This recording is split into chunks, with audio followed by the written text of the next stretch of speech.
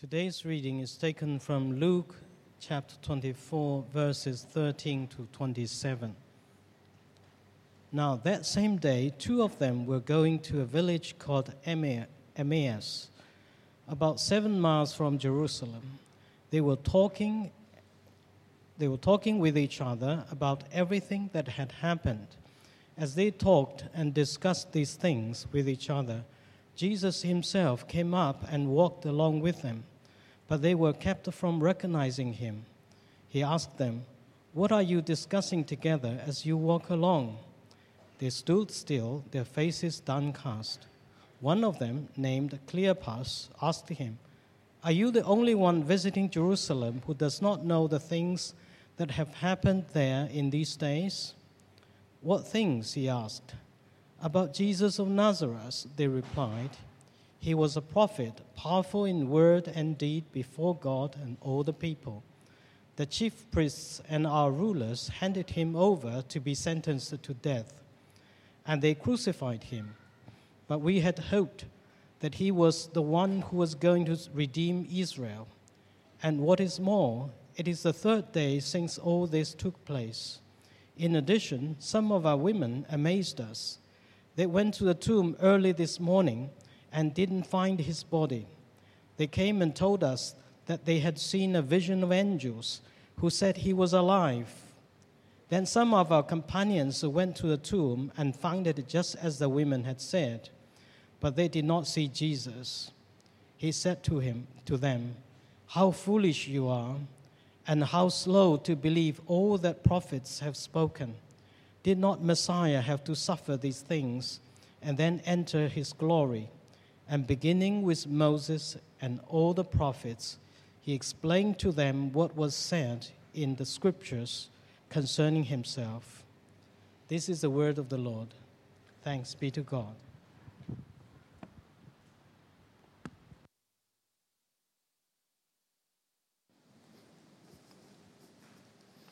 Good morning, everyone. It's great to be here on Missions Sunday and to have so many of our partners that could make today to be here with us and share about their work. My name is Harold, and I am one of the mission partners. Kendra and I have been mission partners with Shatin Church for a few years. And so it's a privilege to be sharing with you about something that's very dear to our hearts, and that's missions. So let's pray. Father, as we look to your word this morning, would you inspire us, Lord? And Jesus, the same way that you open up the scriptures to those two disciples in the road to Emmaus, would you also open our understanding this morning to see your plans, to see your desires, to see, Lord, what you are doing. And we eagerly want to join you, Lord. And I pray this in the name of Jesus. Amen. So I was blessed to be raised in a Christian home. And since I was born, I was brought up to church and did all the Sunday school, learn about David and Goliath and Daniel and the lions. So I learned all of that. But here's an interesting thing, though. I remember vaguely that maybe about 3 times while I was growing up, and this including my teenage years, about 3 times maybe I heard something about missions spoken in my church where I grew up. And the idea of missions back then, it was very much these people that go to faraway lands and they don't have a lot of money and they wear funny clothes and they never come home. They're always, doing God's work who knows where. And that was my idea growing up. This is missions. And, maybe some of us here today also grew up with this idea of missions and not really understanding, we understand that we need to do something, but not understanding where that even comes from. Yeah, that's the second slide. All right. So when I was 17 years old, a YWAM team, Youth with a Mission, YWAM team, came to my church in Brazil to work with our church for about a month.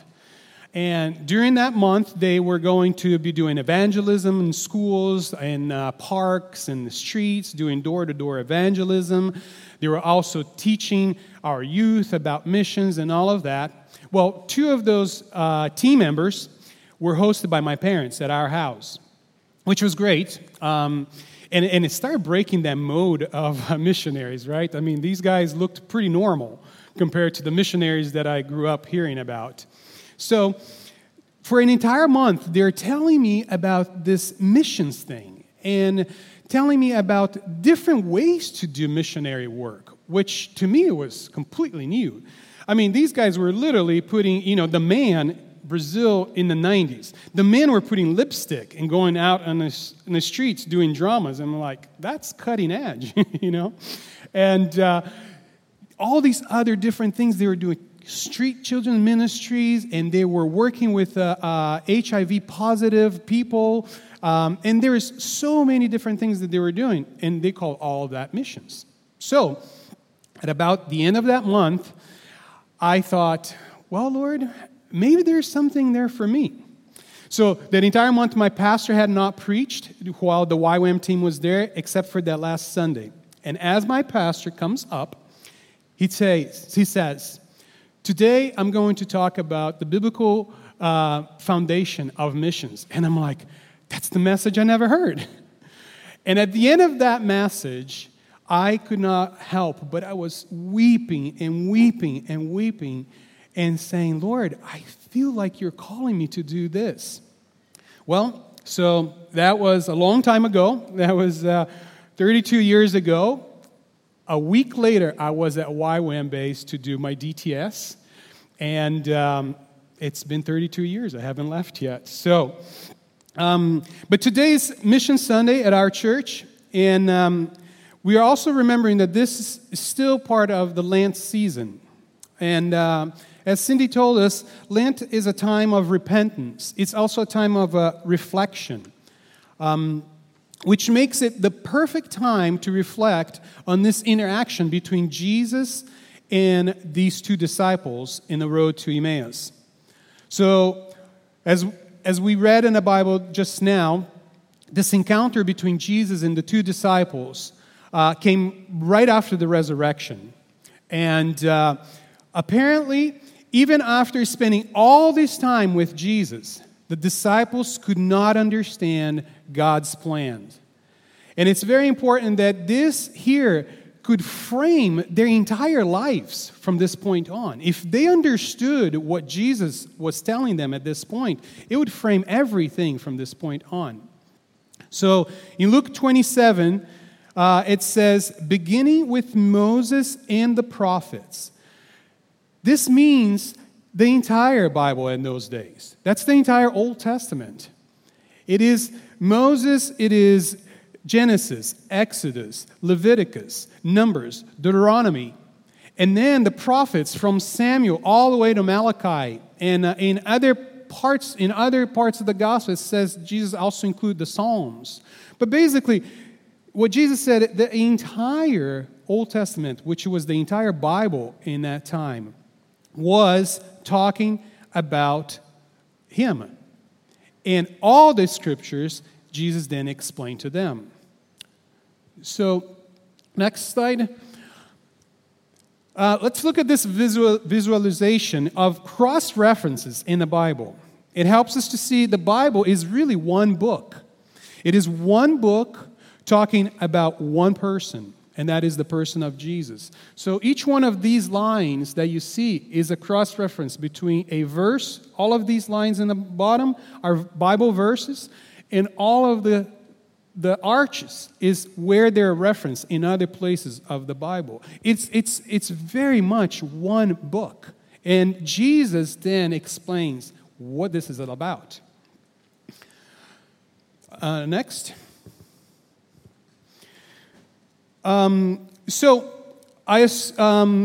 we would see that Jesus here, as he starts, he probably started with first Genesis 3, which is the fall, when Adam and Eve sin. But then as it moves on, inevitably, Jesus would come to the introduction, which is when God makes a promise to Abraham. This is the point where God really starts to clarify his plan, his entire plan for all humanity.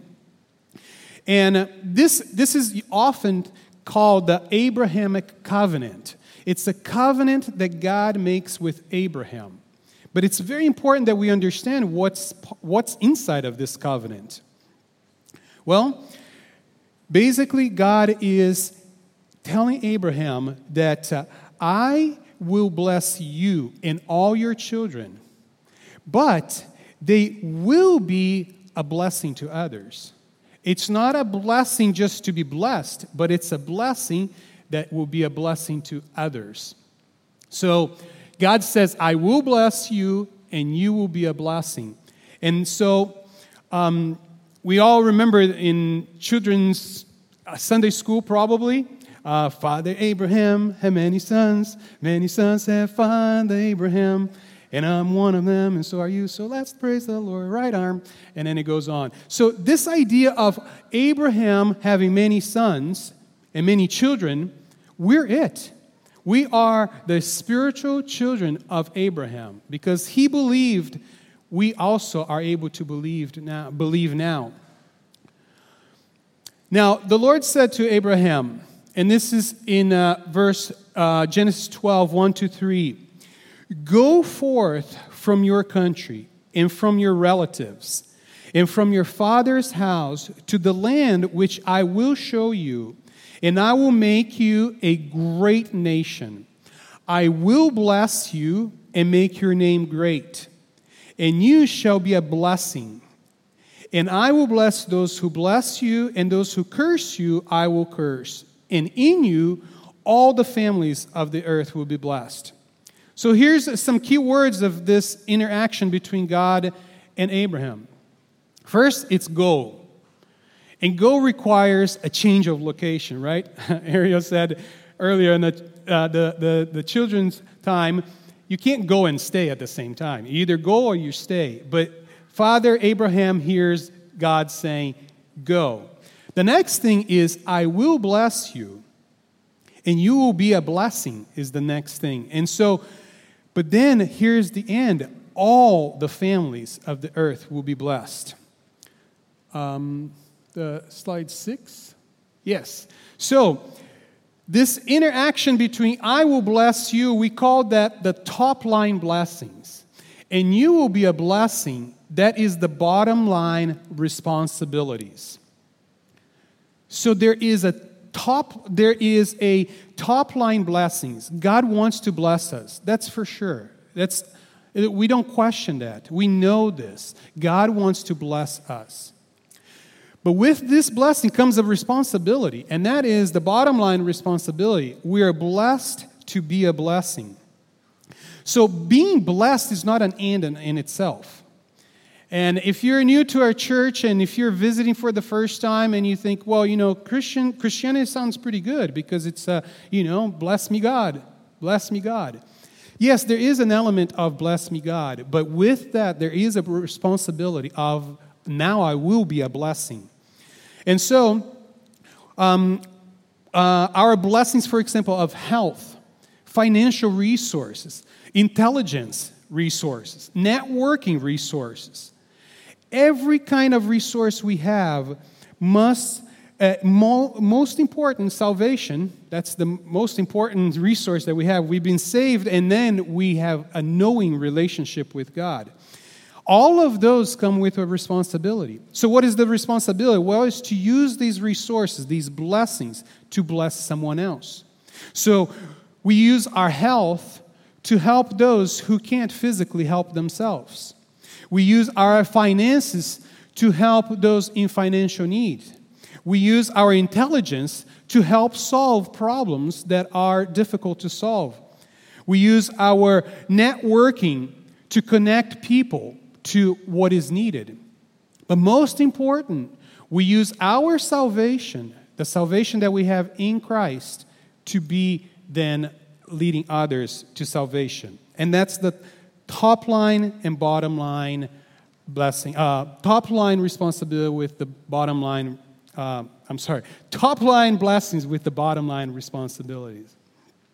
So next, how would we then read the story of the Bible? The story of the Bible, again, it's one story.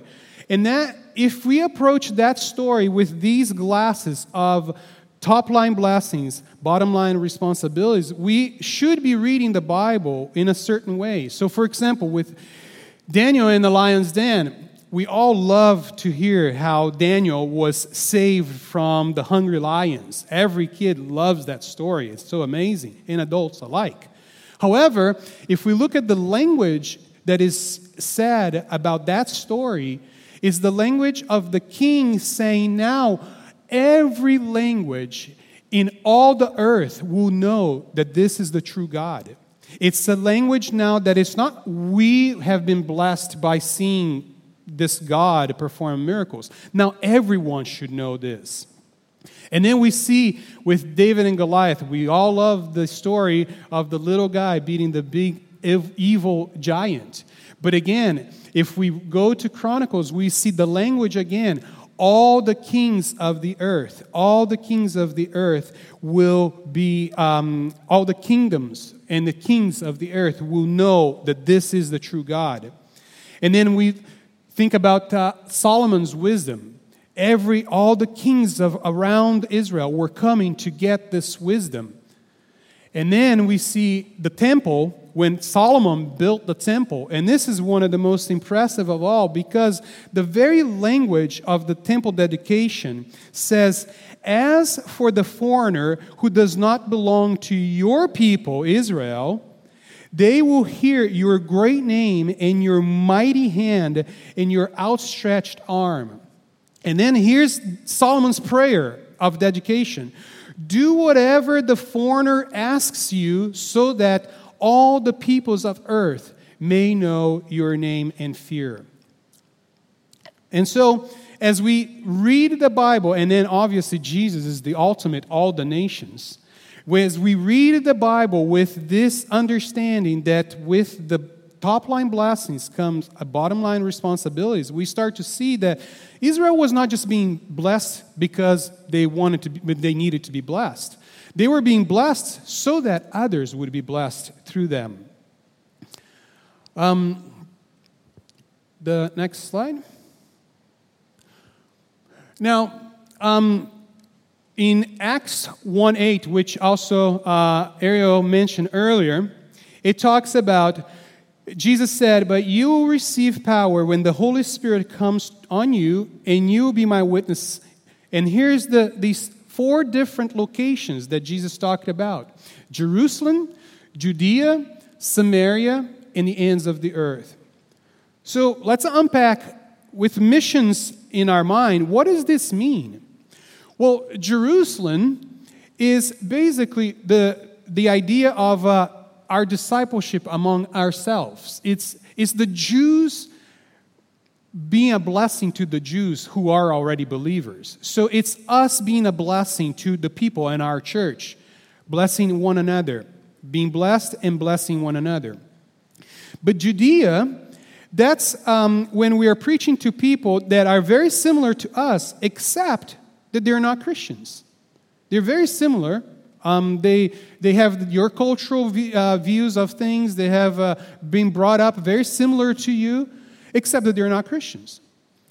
Now, Samaria, though, that's another level of separation, because Samaria, it's when you communicate. You can communicate without a lot of obstacles, but it's not the same culture or worldview. So it would be like for me as a Brazilian to go to Portugal to preach the gospel, or to be like a Hong Konger coming from Hong Kong going to, for example, Qinghai in the mainland and reaching to a Chinese there, or a Nigerian going to Australia and preaching the gospel there. You can use the same language. Communication is not a problem in there, However, there is very much a different way of thinking and a way of just understanding things. And the ends of the earth, and that's the big one. That's when you completely go cross-culturally.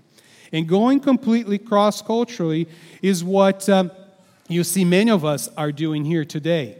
Many of us who are part of the missions partners here, we are going cross-culturally. You see throughout the tables here people who have left their cultures to learn a new language, to learn a new culture, to eat a different food. All of that is part of going to the ends of the earth. So what is the conclusion then? So this is the story. What is the conclusion then? Well, the conclusion is in Revelation, and it tells us that every nation, every tribe, and every people and language will be represented before Jesus in heaven. So we have the introduction where God makes a covenant with Abraham. I will bless you so that you bless everybody else. Then we have the entire story of the people of God being blessed to be a blessing. And then we come to the end of the story where truly God's heart is showing that everyone is going to be blessed. And there will be representatives from everywhere. So how do we think that we get to every tribe, every people, every nation, and every language? How do we get there? Next slide. 230 years ago, after seeing missionaries like the Moravians and the Wesleyans going outside of their cultures, the British young man William Carey, which is arguably one of the greatest missionaries of modern history, he challenged his church of his day to make a commitment to go outside of their language, outside of their culture, outside of their worldview. And this is the response that he received. Young men, sit down. You are an enthusiast. When God pleases to convert the heathen, he will do it without consulting you and me. And to this sad response, he was basically saying, guys, let's go reach the world. And the sad response that he got is, if God wants to reach the world, he'll do it without you. Sit down. He goes on to write a response, which is famous. One's because it has an incredibly long title. An inquiry into the obligations of Christians to use means for the conversion of the heathens. And this is the title of basically a manifesto, a missionary manifesto that says, here's why we have to go. And he wrote this book, 80-some pages long, and basically he's saying, it is our responsibility, it is our obligation to do this. It sounds like bottom line responsibility, correct? So William Carey, he believed that this could be achieved if we were to use, for example, preaching, education, Bible translation into other languages. All of that together would lead people who had never heard the gospel to hear the gospel and accept Jesus as their Lord and Savior. And next slide. I don't know how many of you have actually visited Shatin Church's website, the missions tab. It was a plug today. But I looked over, and here's some amazing things that is on this page. I think that a lot of our mission partners have visited this page. So it talks about evangelism and teaching, the unreached, especially in a 1040 window, sending missionaries to the unreached, carry out the 5 marks of mission. I had to ask Hugh what that was. And I can tell you it's evangelism, discipleship, works of mercy, justice, and care for creation. And then, on bottom there, partnering through prayer and giving. Now, this is our church is committed to do this. But we can't look at this individually and say, well, check, I'm doing it because the church is doing it. No, the church is doing it if you are doing it. If you're not doing it, the church is not doing it. This is a corporate commitment, that we now need to add our individual responsibility, bottom line responsibility. We have to do this. That's how this gets done. And so, as we now come to the end, there are three ways, very specific ways, that we can do this bottom line responsibility. And that is through prayer, through giving, and through going. Now, it's not like I do one of them or I do 2 out of 3. No, we do all 3 circularly all the time. It doesn't mean that if I pray, I don't have to go, or if I go, I don't have to give. No, I pray, I give, and I go all simultaneously. And that is the calling for each one of us today, to have this attitude, to have this commitment, to be responsible with what we've been given. William Carey, at the end, his conclusion is, surely it's worthwhile to lay ourselves out with all our might in promoting the cause and kingdom of Christ. As we're finishing now, our end song today is called Facing a Task Unfinished.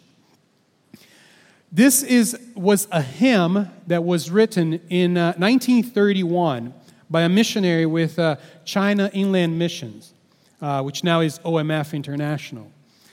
And this was written to be a call for 200 missionaries to go into the heart of China in 1930, okay? And more than 200 missionaries answered the call that is on this song and this hymn. And we know, now we can look at history, and we know that starting in the 1930s, it's one of the greatest revivals in the history of the world, of so many millions of people coming to know Christ. But it's because there was a sense of, I've been blessed, and now I will be a blessing. I have been called, now I will answer the call. So as I'm finished now, I would like to pray a prayer of commitment. But before I do that, would you just take a moment and think about, and maybe it's a person, or maybe it's a group of people, or maybe even a country that does not yet have their faith on Jesus.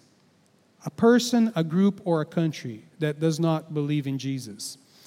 And once you have that person, that group, or country in your mind, would you pray and ask God how He would like to use your means so that they would come to know Christ?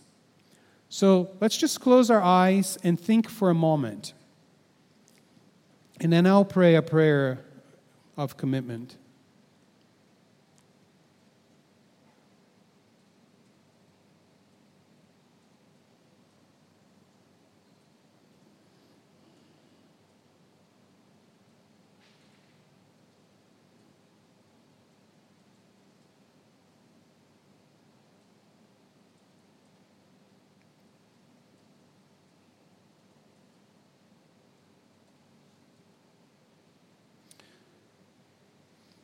Holy Spirit, as you hear the many names of individuals, names of groups of people, names of countries that are a burden in our heart, that they would come to know you.